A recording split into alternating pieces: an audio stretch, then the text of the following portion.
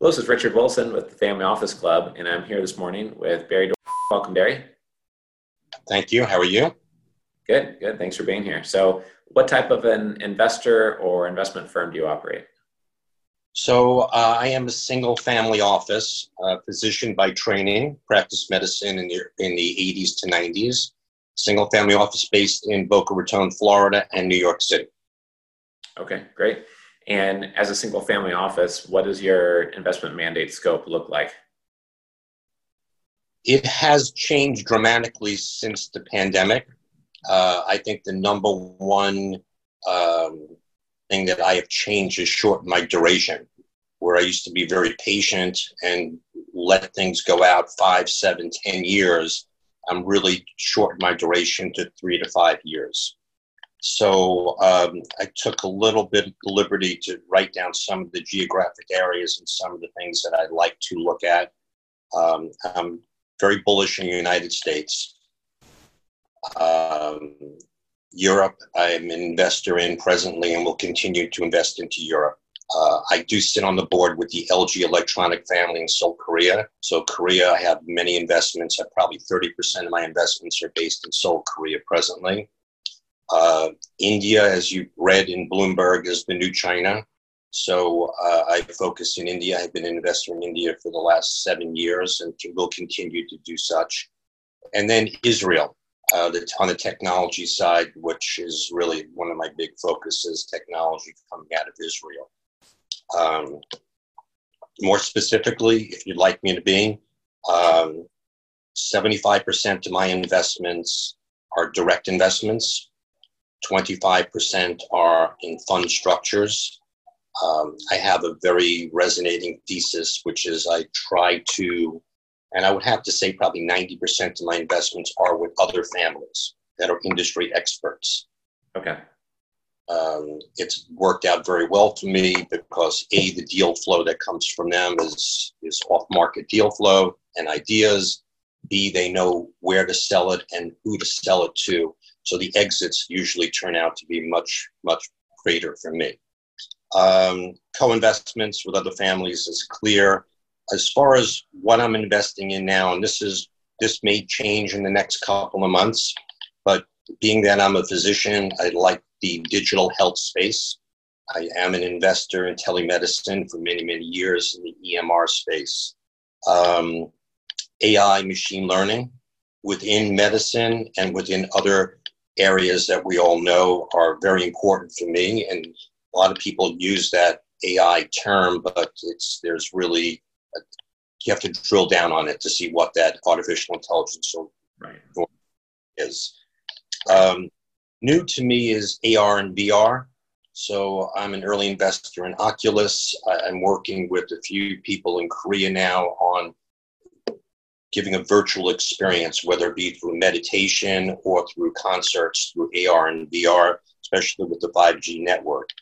Education, I think, should be a common theme for everybody right now because education is going to change in this world. Mm-hmm.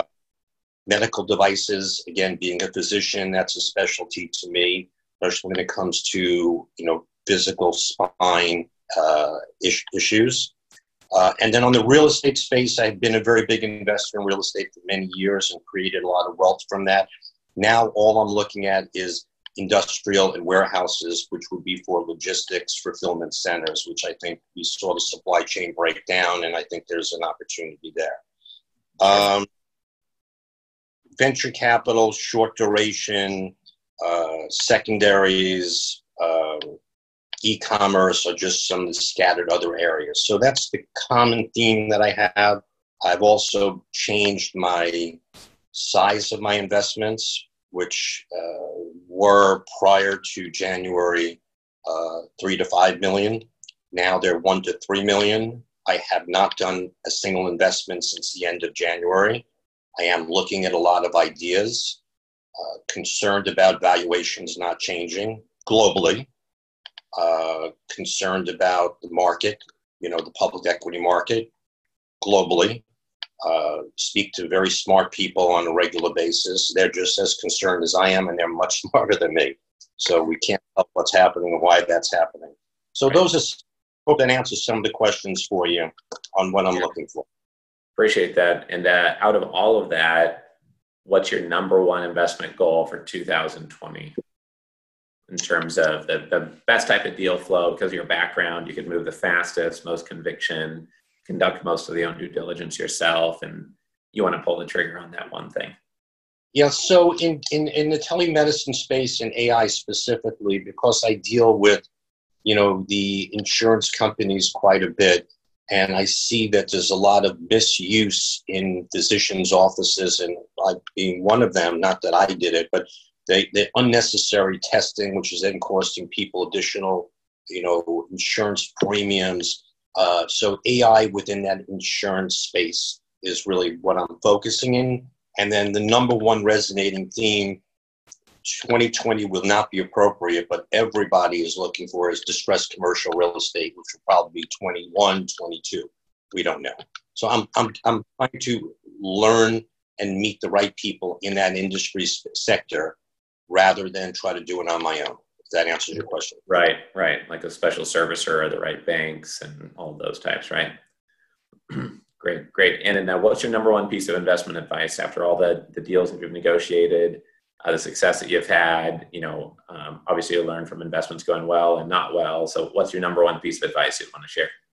So I think that, I have a full staff. I have a CIO. I have a co-CIO. I have analysts. I like to take the first call with everybody. I love to meet people face to face because I can really read people very well. I've been blessed with that for myself. So, industry expertise, there's no question in my mind, finding somebody who's done it for 20 years, 30 years, 50 years, the family's been in steel, infrastructure, aerospace, whatever, real estate, that to me is number one. Finding a differentiator. What makes you different than everybody else who's doing multifamily or acoustic AI? I'd like to understand why you're different.